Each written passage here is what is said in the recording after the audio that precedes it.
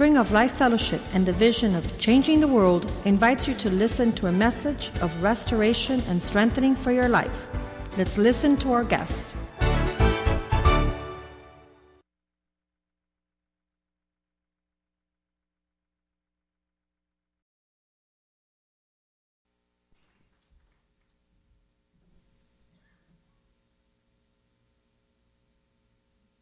Amen. God is good.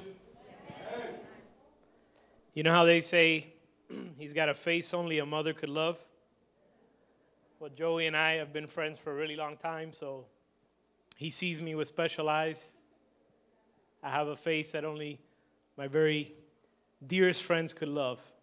And we have been able to walk this walk together and seen each other live before the Lord and struggle like we all struggle. But we've seen each other and watched each other be faithful in the Lord. So to God be the glory. Amen. Amen. You guys have seen those movies where somebody falls asleep and they take you really quickly to the person's dream and they find themselves like in the middle of a field, like a prairie or something? I want you to do that with me. Let's put up Psalm 23 up on the screen. And I'm going to ask you to close your eyes as I read this. I know it may make some of you feel a little bit uncomfortable, but just bear with me and close your eyes as I read this. And I want these verses, I want the imagery of these verses to take you to see this place. The Lord is my shepherd. I shall not want. He makes me to lie down in green pastures. He leads me beside still waters. He restores my soul. He leads me in paths of righteousness for his name's sake. Yeah, though I walk through the valley of the shadow of death, I will fear no evil, for you are with me. Your rod and your staff, they comfort me. You prepare a table before me in the presence of my enemies. You anoint my head. My cup runs over. Surely goodness and mercy shall follow me all the days of my life, and I will dwell in the house of the Lord forever. Amen. You can open your eyes. God is good. And as I was preparing for this message, my cup was running over. And I pray that as we share God's word today, I pray that that your cup would run over as well. This is the God that we serve. This is the only thing we need, like the worship team was saying. All I need is you, Lord. All I need is you. We get stressed out. We have so many questions we don't know the answers to. We don't know what's around the corner or how we're going to solve whatever it is that's burdening us. But the Lord is our shepherd. And he will make you, if you allow him to be your shepherd, he's going to cause you to lay down in green pastures. And God will lead you beside still waters. If you let him lead you, you may not find yourself in still waters. You may not find yourself in green pastures. If you allow God to lead you, that's where he's going to take you. Amen. Psalm 81:10, please. And with this, we're going to pray for the word. The Bible says, I am the Lord your God who brought you out of the land of Egypt. Open your mouth wide and I will fill it. Those of you who want to hear from the Lord today, I want you to pray with me that the Lord, as I open my mouth, the Bible says God will fill it. And if you want to hear from the Lord, let's just pray that God would speak to us today. That God would use, it says open your mouth, that God would use a simple man as an instrument to fill his mouth to speak to us. So those of you who want to hear from the Lord, I ask you to pray along with me that God would speak to us. Father, this morning, I'm going to open up my mouth and I want you to speak to your people. Fill your word, fill my mouth with your word. Fill my mouth with your word, Lord, that I might not speak on my initiative, that I might not speak my own thoughts, but Lord, that you would speak to us today, even using a human vessel. In Jesus' name we pray. Amen. Amen. Let's go to John 4, verses 23 and 24. It says, but the hour is coming. So there's an hour coming. Something's coming, okay? But it says the hour is coming and now is. So the time has come when true worshipers will worship the Father in spirit and in truth. For the Father is seeking such to worship him. Next verse. God is spirit, and those who worship him must worship in spirit and in truth. Christianity is not merely a moral code. It's not just a way of life. Let me say that again. Christianity is not just a way of life. It's not just a moral code. The Bible says God is spirit, and those who worship him must worship him in spirit and in truth. Thank you. Bear with me. I'm not feeling too well, so I'm going to be drinking some Gatorade as we preach. The Bible says God is spirit, and those who worship him must worship him in spirit and in truth. First thing I want you to take away from this, God is spirit. If you want to worship God, you need to worship in spirit and in truth. What does that mean? You don't know how many people I've met in church that have been here for 5, 10, 15 years, and they say, I'm just not spiritual.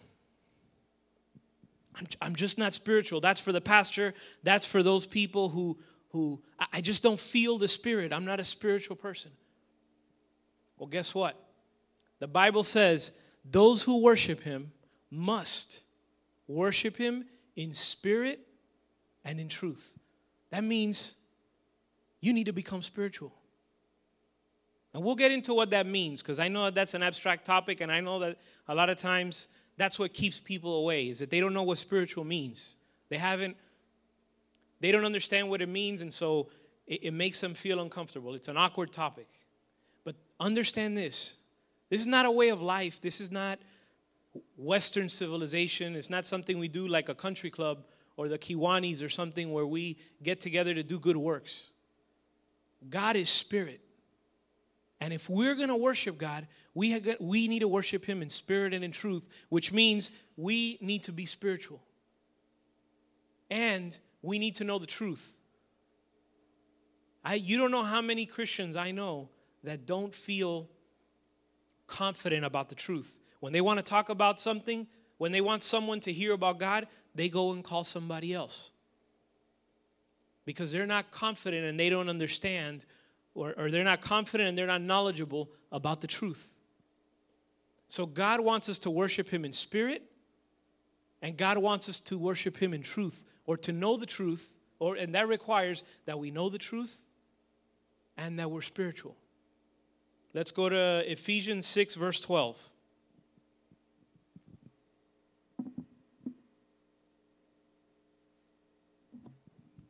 And this is just to confirm the previous point.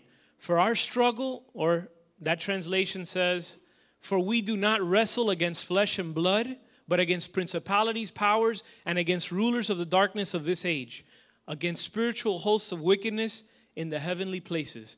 So let's just break that down. Let's break it down, okay? Because that's a lot of words up there. It says, for our struggle is not against flesh and blood. This is not a struggle against what we can see. This is not a struggle against flesh and blood. There exists a struggle against powers, it says. It says there's a struggle against spiritual forces and spiritual forces of darkness in heavenly places. There's a spiritual struggle. Again, re-emphasizing the point that we live in a spiritual world. And that our struggle as Christians, this is not simply a method. Christianity, again, is not a method to be a productive member of society. Many people look at it that way. Oh, Christianity is good. It got you out of drugs. Christianity is good. It gave him work ethic. Christianity is good. It got him away from alcohol. It kept him with his wife. Christianity does all those things. But Christianity is not simply a method that Western civilization uses to be a productive member of society. The Bible says that this is not a wrestle against flesh and blood.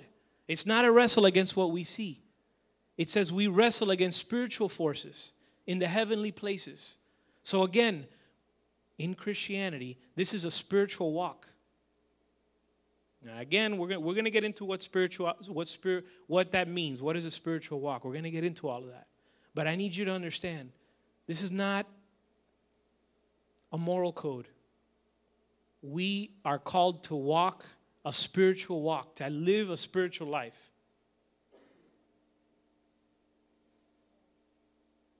Non-spiritual people shy away from talking about the spiritual. They don't want to hear about it because it's abstract, it's uncomfortable, they can't grasp it. We're all used to walking by what we see. Well, from the time we were born, we learned how to avoid trouble. If we ran into the door a couple times, guess what? We stopped running into the door. If we caught our finger in the door or in the window, I'm thinking of all the examples of my daughters. What we learned to walk in the natural, to walk by what we see. And so when we talk about being spiritual, it is uncomfortable because it feels abstract. We're used to walking by what we see. But God says He wants us to worship Him in spirit. It says it's necessary that we worship Him in spirit. So we have to get into this somehow. We don't understand it. We're not there. But somehow, God wants us to get into this. So let's press in and find out what this is. If it's not based on natural comprehension, if it's not based on what we understand, then what is it based on? How am I supposed to walk if I'm not supposed to walk based on my natural mind? Let's go to John 16, 13, and 14. How am I to know how I'm supposed to walk if it's not according to my natural mind? John 16, 13 says, when He, who's He? Glad you asked.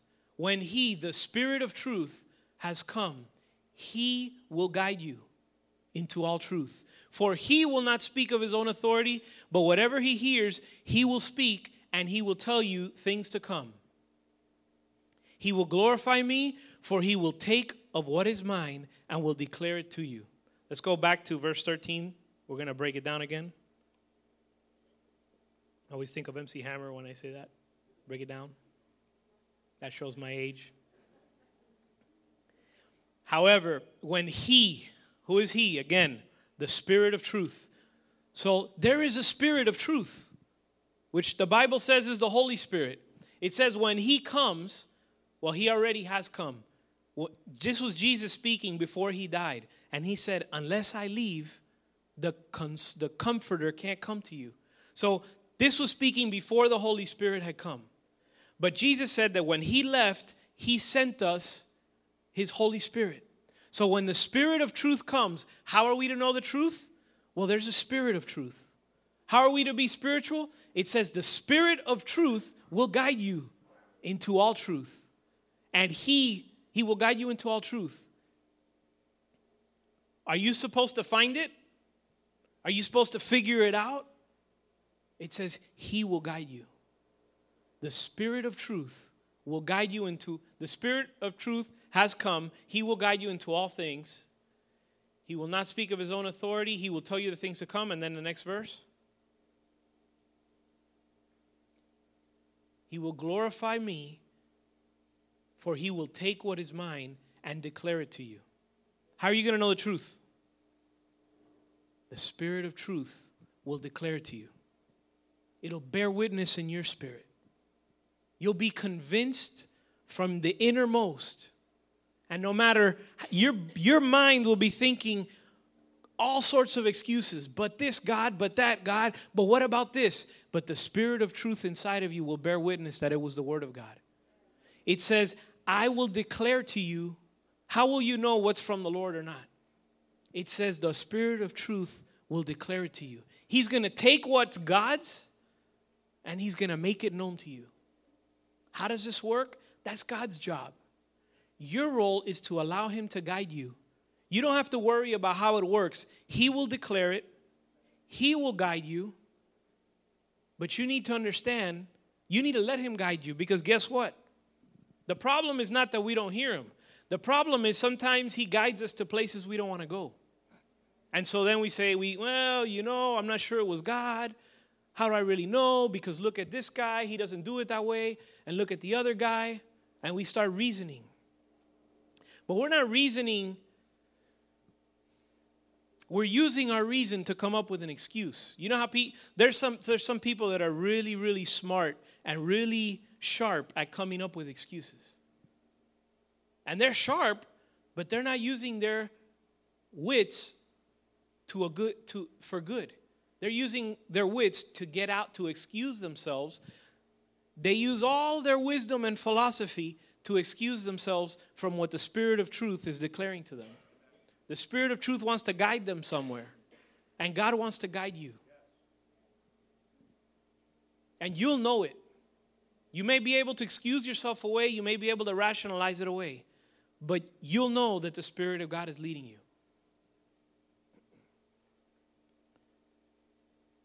And you know what? If you haven't felt that before, ask the Lord to guide you. Say, Spirit of truth, come upon me.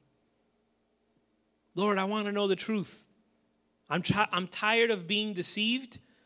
And I came to church, and they're telling us that your Spirit is truth, and it wants to guide me. It wants to speak to me. Lord, I don't want to be deceived anymore. I want to know your truth. Tell God. If you go to, the Bible says, seek and you will find. Ask and you will receive. Knock and the door will be open to you. If you seek God, you will find him. I've yet to see somebody seek the Lord and not find him. Amen. So again, this reemphasizes God is spirit. The Spirit of truth will guide you into all truth. And he will disclose to you. He will advise you what is from the Lord. 1 John chapter 2, verse 27.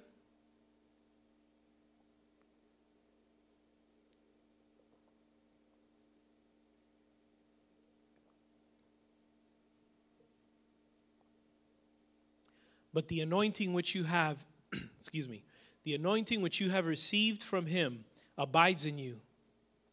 And you do not need that anyone teach you, but as the same anointing teaches you concerning all things, and is true, and is not a lie, and just as I taught you, you will abide in him. It says you have no need that anyone should teach you. So how are we going to learn about spiritual things? How are we going to know what truth is? How do we navigate through the spiritual world if someone doesn't teach us? It says, his anointing, which is on you, teaches you all things. So I started reading, what's the anointing? Lots of people around with lots of ideas about what the anointing is. They think it's electricity, it's power, it's some real, it's just so many crazy things that talk about anointing. I looked it up in several Bible dictionaries. I looked it up in 2 Bible dictionaries and in dictionary.com, which is not Webster.com, by the way. That's a different dictionary. You know what anointing is? It says it's a smearing. A smearing. Used to symbolize consecration. When God was going to choose his king, he would send a prophet to anoint him. That was a declaration, a public, visible, physical. If you've ever been anointed with oil, some of you haven't, but if you've ever been anointed with oil, I'm trying to think of what would be, if somebody hasn't been anointed with oil, I'm trying to think of something similar that gives the same, a similar sensation. If you've ever been anointed with oil, there's a physical sensation that comes that you can almost relate to in the spiritual. And so the anointing is a consecration, and consecration is a big word, that all it means is set apart for God. You could consecrate, it's not only for God, consecration can be set apart for any purpose, for any spiritual purpose. So different people use that term. But consecration means set apart for God. And anointing was simply a physical, visible action to communicate that this person has been separated for God, that this person has been selected for God's purposes. That's what the anointing is. So when it says that you have the anointing which teaches you all things, God has set you apart. God has anointed you and set you apart, consecrated you for His purposes. And because God has set you apart for His purposes, He anoints you. And that anointing, that consecration to God, in that, it says it teaches you all things. The consecration will teach you all things and is true and is not a lie. Just as it taught you, you will abide in Him. So what are some of the things that the Spirit of God teaches us? What are some of the things that the anointing comes to teach us? Let's go to Matthew chapter 4, verse 4.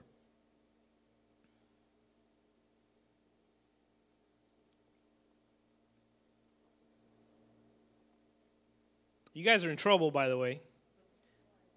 The Bible says, in former times, God overlooked our ignorance. God, and you do that with your kid, right? I do that with my children. Your parents maybe did that with you. We overlook ignorance. If somebody doesn't know, if my child didn't know they weren't supposed to do that, I might cut them some slack. But once I've told them not to do it, there's much less slack.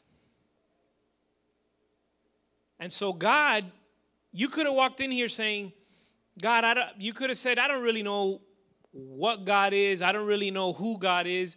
I don't know anything about God. But you're going to walk out and you're going to have known, it's going to have been declared to you, God is spirit. And those who worship God, you might say, well, I go to church, I'm a good Christian. The Bible says it's required, it's necessary that those who worship God worship Him in spirit and in truth. So now, sorry guys, you're on the hook. You're on the hook. Because now you know that God requires that you be spiritual. I can't believe the church has come so far or so low that it's a surprise. I could understand if it's a surprise to non-Christians that God requires us to be spiritual. Because until you hear God's word, how else will you know, it says? How will they know if no one goes to preach to them? So for a non-Christian, I can understand that they don't know God wants them to be spiritual. But the crazy thing is, or the sad state of affairs, is that in so many churches, in our church, I guarantee you there are people who think coming to churches or being a Christian is about following the rules. Being a Christian is about talking the talk. Being a Christian is about showing up to all the services and smiling and saying hallelujah and God bless you and clapping.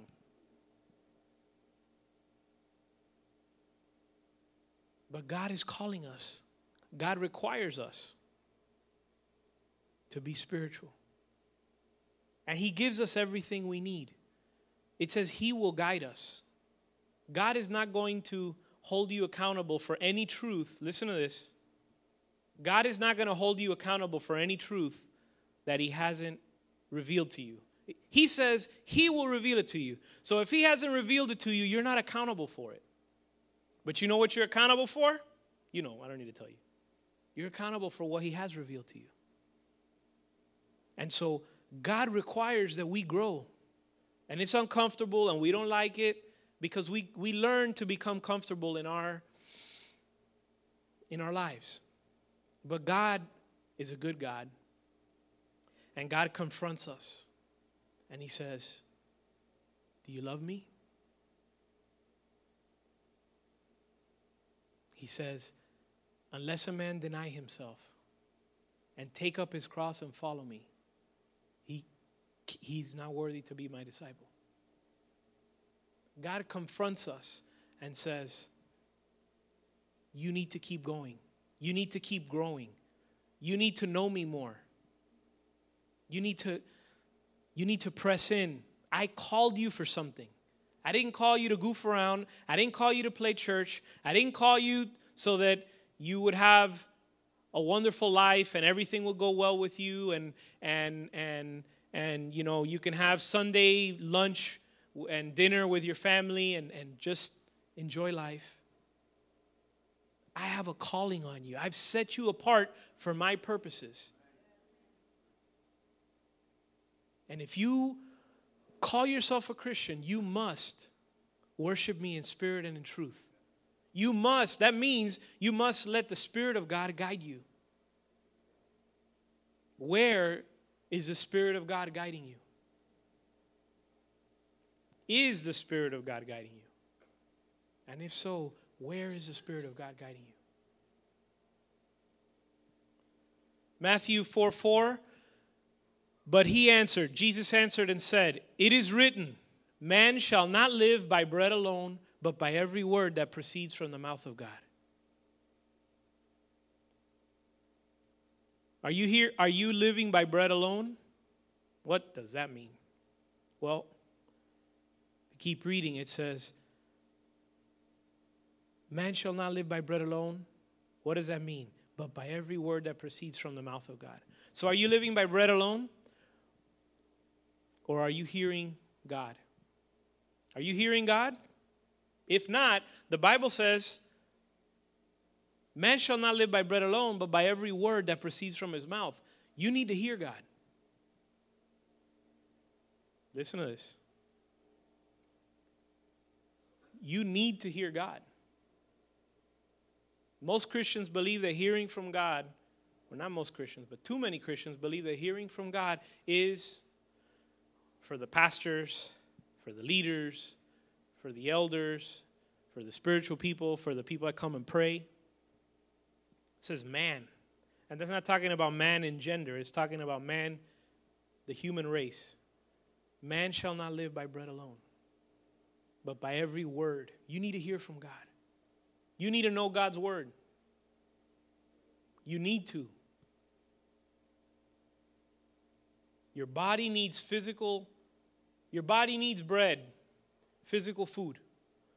Right? How many of you can go too long without eating?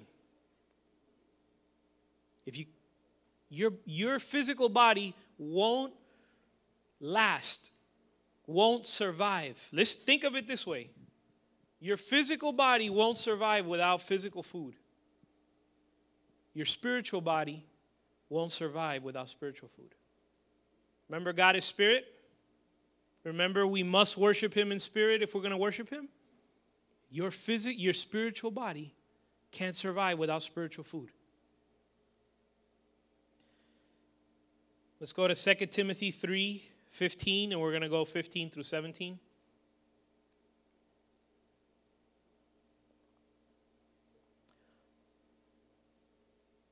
So we started out saying that God, I think that was the first verse, right? That God was spirit. Yep. We started out talking about that God was spirit and that we must worship in spirit and in truth. We heard that the Spirit of truth will guide us.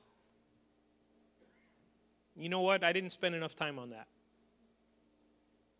So before I go on, I want to go back to that. Well, who sings that song, You Are Not Alone, I Am Here With You? You guys remember that song? Anyone? No? Who is that? Not sure who sings it. But you are not alone. He is here with you.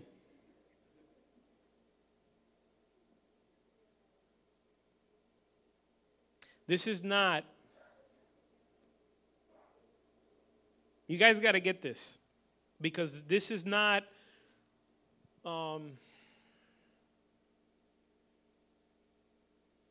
these aren't fables, and these aren't stories, and these aren't just parables for us to like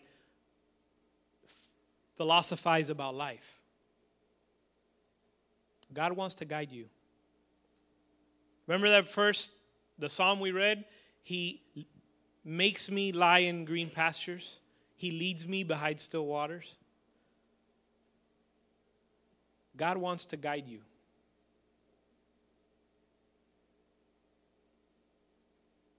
Do you want God to guide you? The Spirit of truth wants to guide you. He wants to reveal to you all truth. What does that mean? And when I say what does that mean, I don't mean philosophically. I mean, what does that mean in your life? What are the changes that you might have to make? The Bible says, prepare the way of the Lord. When you hear God's word, that one of the things that the Bible says is to prepare the way. That means get in there, it says plow the ground, the soil. Prepare. What are the areas in my life that are keeping me from, what is it that's keeping me from following God? What is it that's keeping me from letting God guide me? Get those areas out, deal with them. At the end of the service, if we have time, we're going to have an altar call just to, and I'm not an altar call type of person. I for some reason, when I get to the end of my message, I just close it out. And Pastor Joey was mentioning to me about maybe doing an altar call, and I said, you know what, we need an altar call. Because in our lives, God wants to guide us and lead us, and there's things that hold us back. I remember there were things that held me back. I remember there's things that hold me back now. And I used to have to keep coming to God and saying, God, take this from me. God, burn this away. Burn all this stuff away that doesn't please you, that holds me back. Because I hear your word and I want to run after it. But I struggle. So what is it? Identify what are those things that are holding you back, that you're wrestling with, that keep you from letting God lead you and guide you. Because God wants to lead you. And man, you're really on the hook now. This should be a very sobering message. That God is calling you, that God wants to guide you, that this is not something for some spiritual type of people. Well, there's a type A personality, a type B, and a spiritual personality, and that's for spiritual personalities. This is not a personality thing. It's necessary that we worship in spirit and in truth. And God will show you what that is. It's your responsibility to follow his lead. You don't have to figure it out. You have to follow his lead.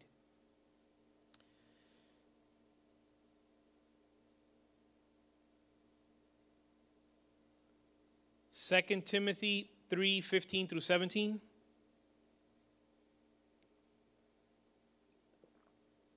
How do we figure this way out? Spirit of truth, the word of God. It says, man shall not live by bread alone. It says, and that you from childhood, and he's talking to Timothy, so in some of your cases it may not be childhood, but here's the point. Knowing the scriptures, the scriptures are able to make you wise for salvation. The scriptures are able to make you wise for salvation. You have known the scriptures, which are able to make you wise for salvation. Listen, guys, this is not complicated. It's not complicated, but you need to know the scriptures. The scriptures you want to know how to be wise for salvation? You want to know how to understand God's will and God's purpose? Where do I come up with this stuff? I'm not making it up. The Bible says, know the scriptures, which are able to make you wise for salvation. Knowing the scriptures does not provide salvation. Salvation does not come through knowing the scriptures.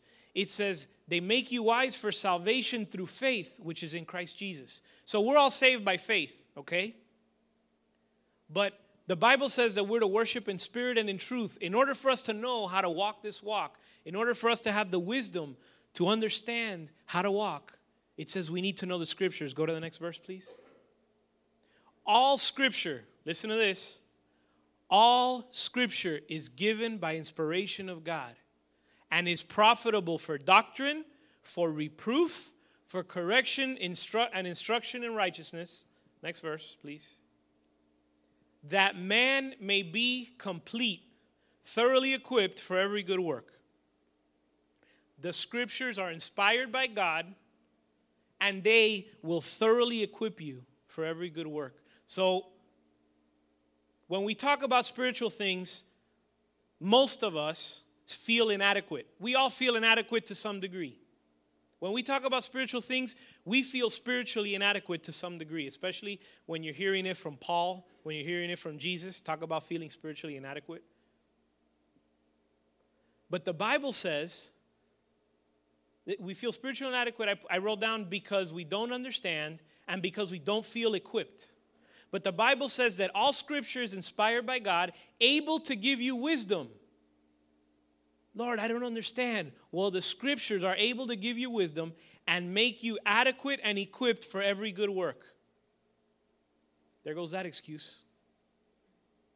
The scriptures are able to equip you. Let me tell you what I thought about. You know what equipping is?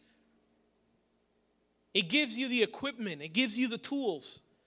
It makes you adequate for every good work.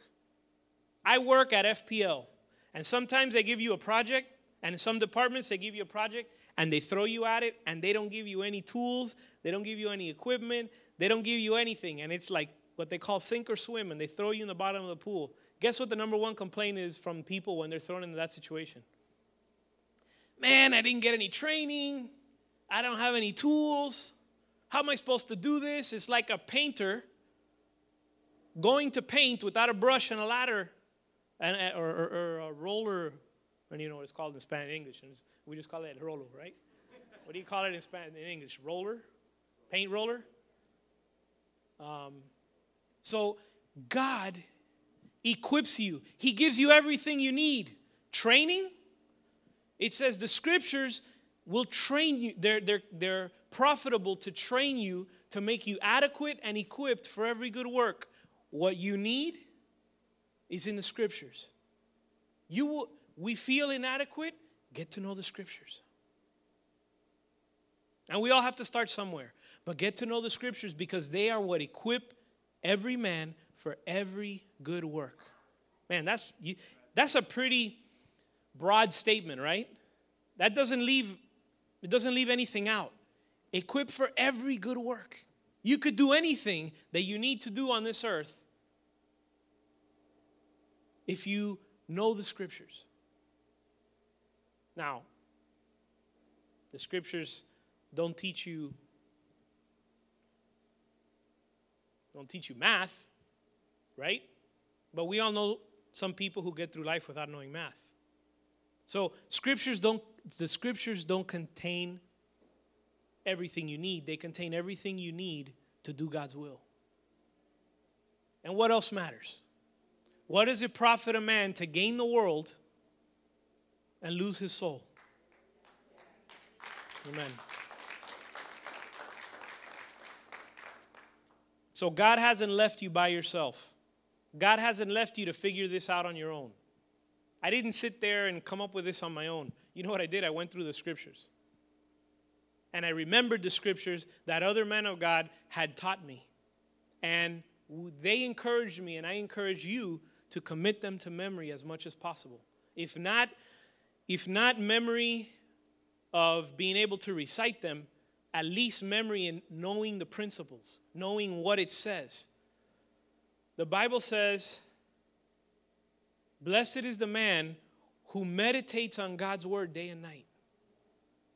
That means you hear God's word and you go over it, and you go over it, and you go over it. What does it mean? What is it trying to say? How does it apply to my life? Lord, help me to apply it. Lord, if there's an area, this is what I do. I'm kind of telling you how I talk to the Lord and how I meditate on Scripture. Lord, where does that apply in my life? Where is it that I'm not applying it? A lot of times, I know exactly where it applies, and I'll tell you what my recent prayers have been. Lord, what part of the day, where do I mess up? I start out with the intention. I know what you want me to do, and I get to the end of my day, and I look back, and somewhere you and I got disconnected. And I ask the Lord, and I search my life. Lord, what part of the day did I go astray? So it's not complicated, but you have to make this part of your life. The Bible says, in Him we move, in Him we live, and in Him we have our being. There's nothing else for us to do. The Bible says He will give us all we need. God will supply all your needs. Listen, God will supply all your needs according to His riches and glory. He's all we need. So, what else matters? Nothing else matters.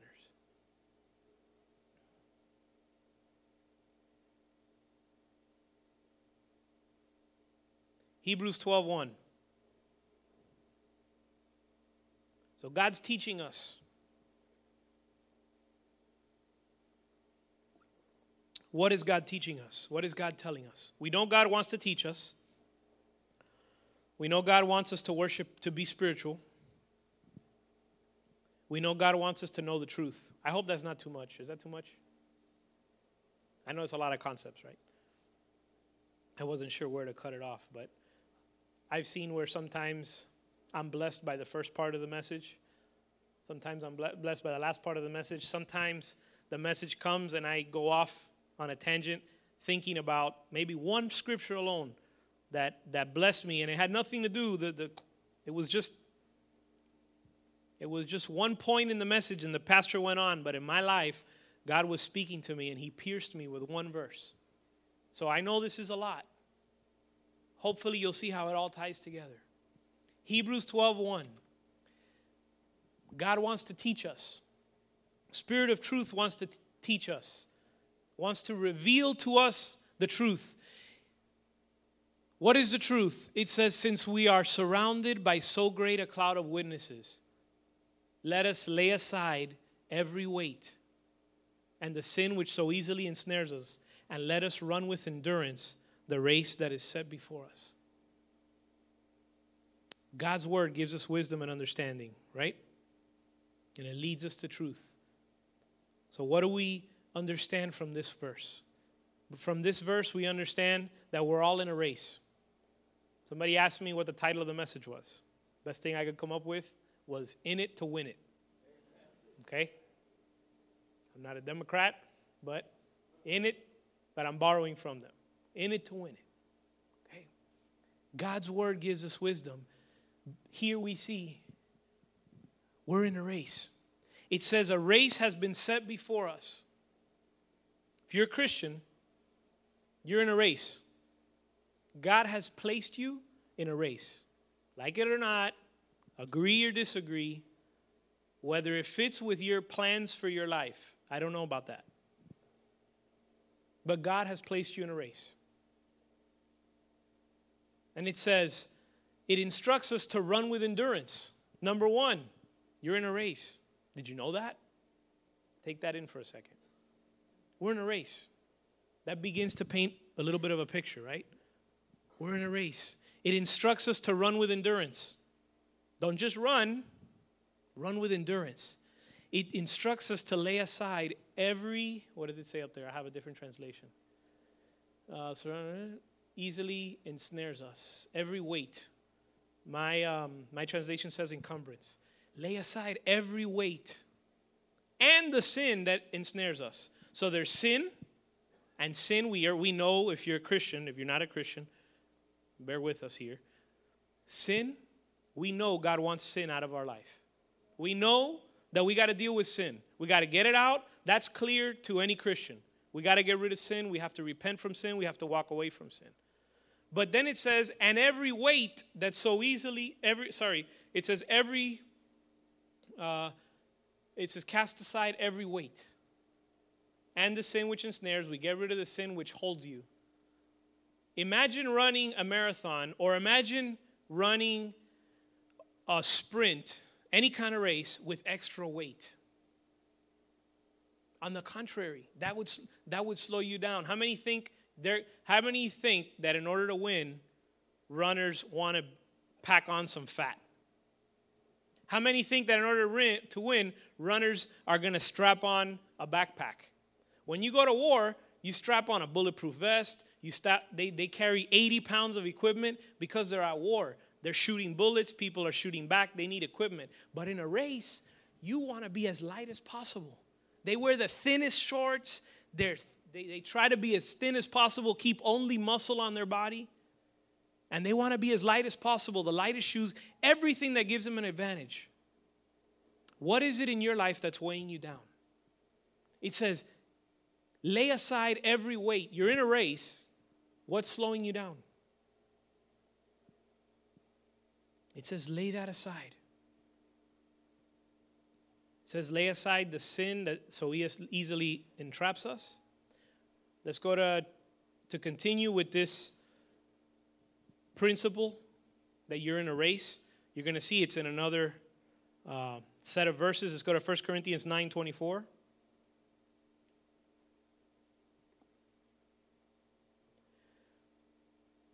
And we're going to go through verse 27.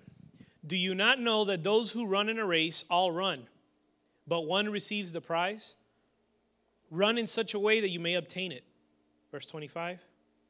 And everyone who competes for the prize is temperate in all things. Now they do it to obtain a perishable crown, but we for an imperishable crown. Therefore I run thus, not with uncertainty. Thus I fight, not as one who beats the air. But I discipline my body and bring it into subjection, lest when I have preached to others, I myself should become disqualified.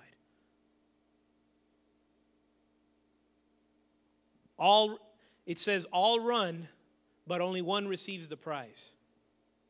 Run in such a way that you may win the prize. I think it was 25. I think it's 25.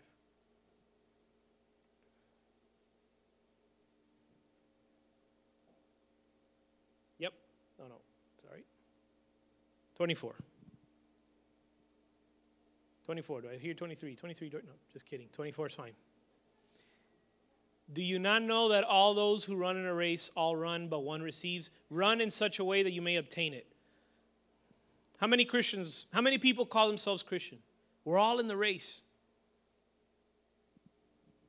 But only one receives the prize, right? Run in such a way that you may win. What does running to win look like? What does it look like when you're in it to win it? Paul says he exercised self-control in all things. I think this translation says temperate in all things. He says, I didn't run without aim. Some of us aren't even running, right? And you know what? Sadly, we have to start. I think was it Calvin Duncan that said start where you're at? Was that one of his principles? Start where you're at. So a lot of us, sadly, the Christians don't see themselves as if they're in a race. But to take from Calvin Duncan's principles of life in abundance, it says start where you're at. So where you're at may be that you didn't even consider, you didn't even know that you were in a race. Start where you're at. Okay, here I am. I didn't know I was in a race. The Spirit of truth tells me I'm in a race. And it says run in such a way. So some of you aren't even running. Guess what? Start running. Understand,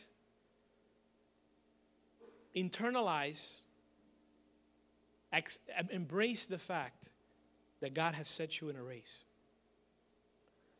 And then it says run in such a way that you might win. So for those of you who knew you were in a race or who are familiar with this verse or who occasionally understand Christianity in this light, how are we running? Run in such a way that you may win. It says, what does that mean? I'm not running without aim. I'm not beating the air. I discipline myself. This was Paul, guys. Now we're going to talk.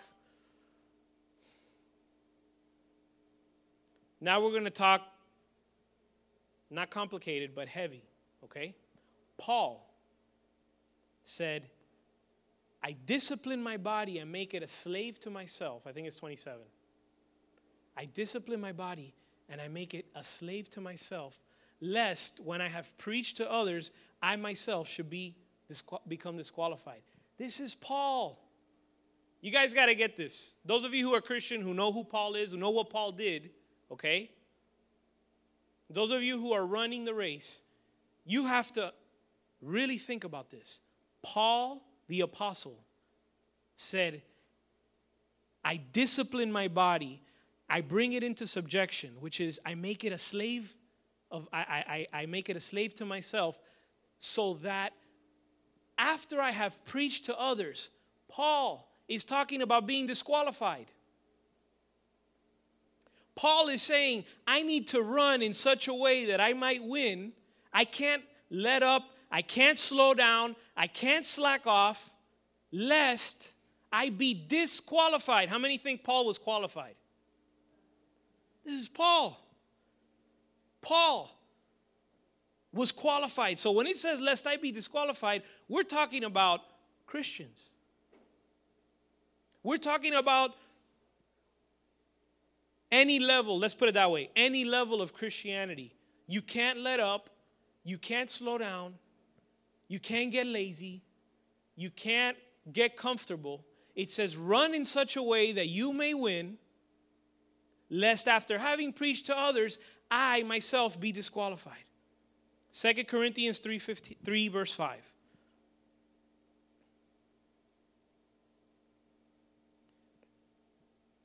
Is that it? Sorry. 2 Corinthians 13 verse 5.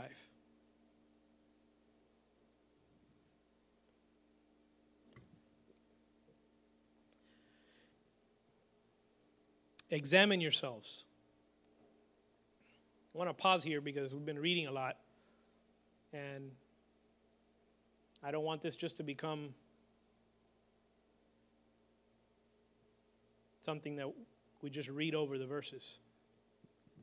The Bible says, examine yourself to see if you're in the faith. Test yourself.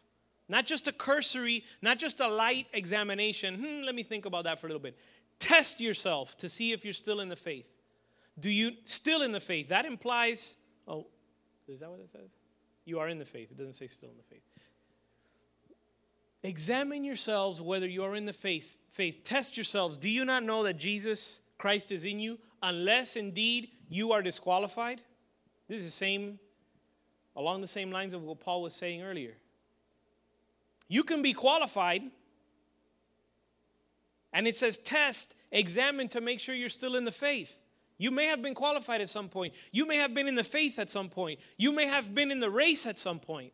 Are you still qualified, or have you been disqualified? Are you still in the faith? I know you may have been in the faith. I know you were in the faith. I know you were qualified. Are you still have you been disqualified? Test yourself. He says it twice. He's saying, listen, look at yourself in the mirror. Look at yourself in the Word of God and test yourself. This is something he really wants you to take to heart. Test yourself to see if you're still in the faith. Do the three characteristics that we mentioned earlier apply to you? Do you exercise self-control in all things? Do you run with aim? Do you discipline yourself so that after all your long walk and all your years in Christianity, you're not disqualified? 2 Corinthians 11:3, continuing with trying to understand what it means to test yourself and how do I examine myself? What is the criteria with which I examine myself? I fear that as the serpent deceived Eve by his craftiness, so your minds may be corrupted from the simplicity. There's another translation. Let's try. Think in Spanish. Don't put it in Spanish. I'll just translate it. In Spanish, it says that the serpent may have led you astray or corrupted you from a simple, sincere devotion to Christ. So here's the test. In your life, is there a simple, sincere devotion to Christ? God says, examine yourself. Where's your devotion? Where's my devotion? I'm preaching this way, but if I was down there, it would be coming at me. Where's my devotion? What am I devoted to? What consumes my mind? What am I chasing after? Have I been led astray from a simple, sincere devotion to Christ? Test yourself. Examine. What are you about? What's your life about? What's my life about? We have to test ourselves. Romans 8, we're going to go 1 through 12, and we're going to close with this. I'm going to close with this, but it's like 12 verses.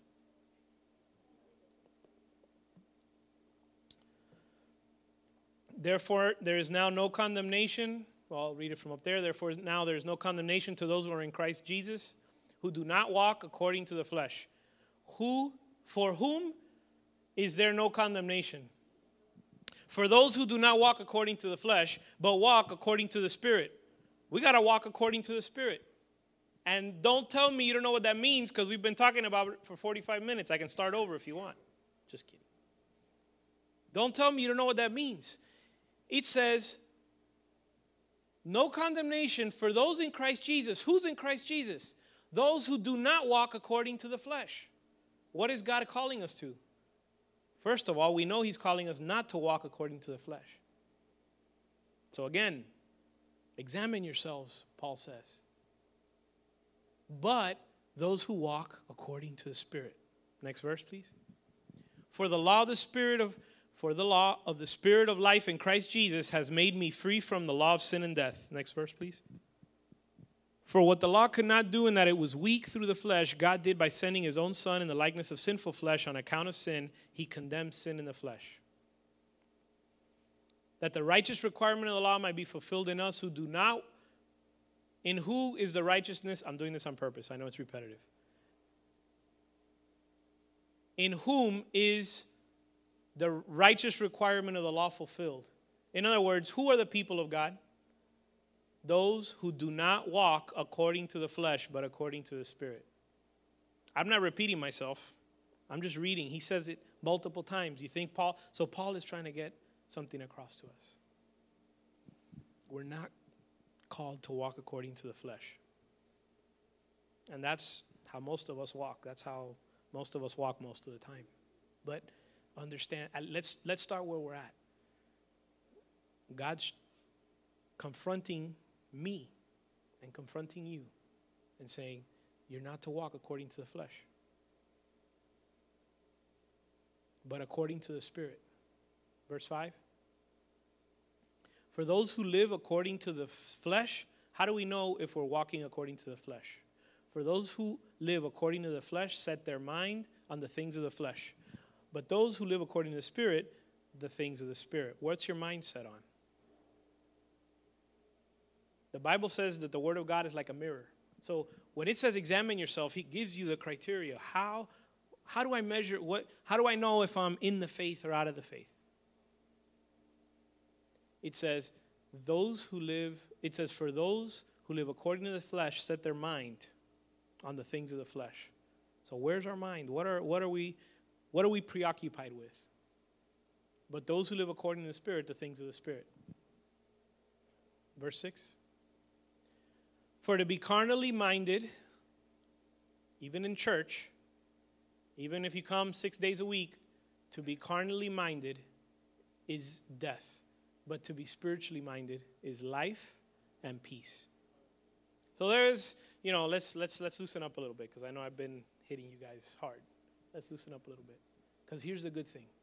walking in the Spirit, life and peace. Can we go? Yeah. Can we go to the verse that ended with life and peace? I think we'll say. To be spiritually minded is life and peace. The Lord is my shepherd, I shall not want. He makes me to lie down in green pastures. He leads me beside still waters. He restores my soul. God is calling us to an awesome, awesome life. He wants to take you there. He'll show you. He'll show you the way, and His grace is abundant. Listen, none of us can do, by the way, so now let's look at it. Now that's one side of the coin. Now we're going to flip to the other side of the coin. None of us can do this on our own. Okay?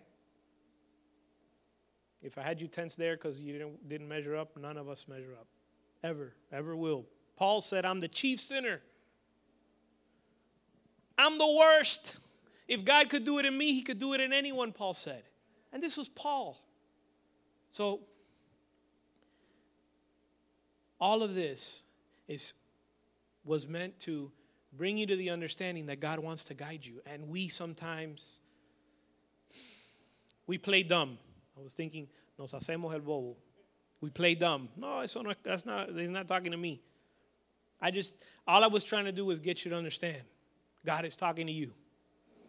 And God is good. God is good. We wouldn't be here if it wasn't for His goodness. And it says that He guides you, so you don't have to figure it out. It says He gives grace. It says that He equips you. It says, in your weakness, my strength is made perfect. So, what I wanted us to get out of this is God is talking to you, and God wants to talk to you. And when He talks to you, He takes you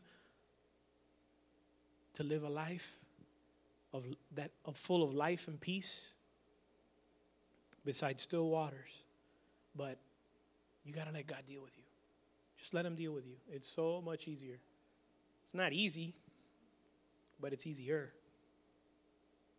It's gooder. I know it's not a word. It's better. It's better. For to be carnally, let's go to the next verse. Verse 7. Because the carnal mind is enmity, or sets itself as an enemy of God. For it is not subject to the law of God, nor indeed can it be. Verse 8, please. So then, those who are in the flesh cannot please God. I confess, I walk in the flesh. When I walk in the flesh, not pleasing God. So at least God help me, teach me to avoid that. Change me so that I don't do that anymore. Spirit of truth. The Bible says He convicts you with regards to righteousness. So you can ask the Lord, Lord, teach me how to please you. Teach me how not to walk according to the flesh. So then, those who are in the flesh cannot please God. Next verse, please. But you are not in the flesh, but in the Spirit, if the Spirit of God dwells in you. The Spirit of God wants to dwell in you. The Spirit of God wants to dwell inside of you. That's awesome. Now, if anyone does not have the Spirit of Christ, he is not His. Verse 10. And if Christ is in you, the body is dead because of sin, but the Spirit is life because of righteousness. Amen. Verse 11. But if the Spirit of Him who raised Jesus from the dead dwells in you, He who raised Christ from the dead will also give life. Who gives life? The Spirit gives life to your mortal bodies. God is saying, I know what you're made of. I know what you're made of. I know you can't do this on your own. But the same Spirit that raised Jesus from the dead can breathe life into your mortal body, into my mortal body. In my weakness, in my failures, in everything that I'm not, God wants to show up and fill that vessel. If I say, God, come in, do the work, if I just make myself available, God will show up. And we're going to see His glory. But if the Spirit of Him who raised Jesus from the dead dwells in you, He who raised Christ from the dead will also give life to your mortal bodies through his Spirit who dwells in you. Verse 12, therefore, brethren, we are not debtors. Brethren, we are debtors, not to the flesh, to live according to the flesh. Verse 13. Verse 14. For as many, and we're going to close it up with this. For as many as are led by the Spirit of God, these are the sons of God. So if we could have the musicians come forward. I want you to meditate on this verse as they come forward. As many, let's be on our feet. As many as are led by the Spirit of God, these are the sons of God. If you want to be led by the Spirit of God and the Holy Spirit has brought to your attention areas in your life that you want to get right with God, things that are holding you back, things that are maybe sin that's holding you back. If you want to ask the Lord to do a work in you so that you would be spiritually minded and learn what it is to be spiritually minded, the altar is open. You guys can come forward. And this is just between you and the Lord. It's just you showing the Lord and making a public declaration. God, I want you. I want you to speak to me. You spoke to me today and I'm responding. If you want to respond to this word, just come forward. Hallelujah. And just have some time with God. Whatever the Holy Spirit brought to mind, just converse with God as the worship team ministers to us and ministers to the Lord.